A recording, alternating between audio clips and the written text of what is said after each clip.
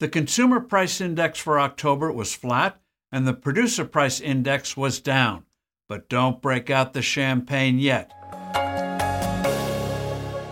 Hello, I'm Steve Forbes, and this is What's Ahead, where you get the insights you need to better navigate these turbulent times. The Consumer Price Index, the CPI, which came out Tuesday, was surprisingly flat for October.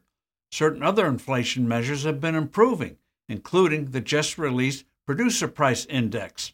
A happy consensus has enveloped financial markets. No more Federal Reserve engineered interest rate rises. Hopes grow that our central bank will start lowering them during the first half of 2024. Stocks and bonds are booming in anticipation.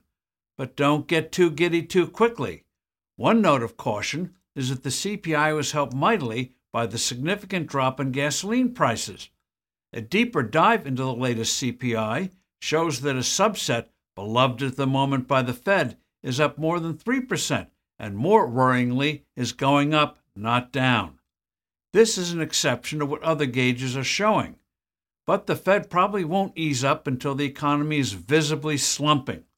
More ominously long-term is this dark cloud. The Federal Reserve, and almost all but a handful of economists, don't understand a profound truth. Rising prices are a symptom, a result of inflation, not the cause. Misunderstanding inflation means big trouble down the road. The definition of inflation is straightforward: reducing the value of a currency, usually by creating too much of it. When you devalue the dollar, nominal costs go up. People get less for their money. The Federal Reserve and other central banks believe in the Phillips curve. The curve posits that low unemployment breeds more inflation. If you want less inflation, you must have higher unemployment.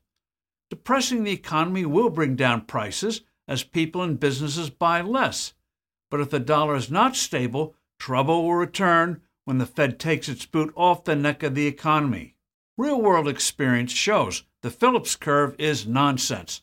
Nonetheless, it is wholly red at the Fed.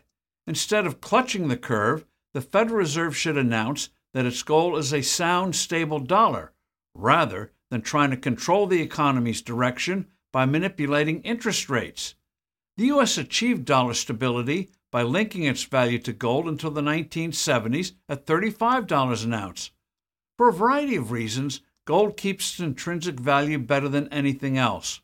From the early 1980s to the late 1990s, Fed actions were guided by commodity prices, which can be very sensitive to changes in currency values, as well as gold.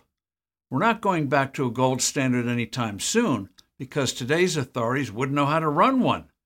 But our central bank could achieve a good deal of dollar stability by repeating what it did from the early 1980s to the late 1990s. Let's hope it does so. I'm Steve Forbes. Thanks for listening. Do send in your comments and suggestions. I look forward to being with you soon again.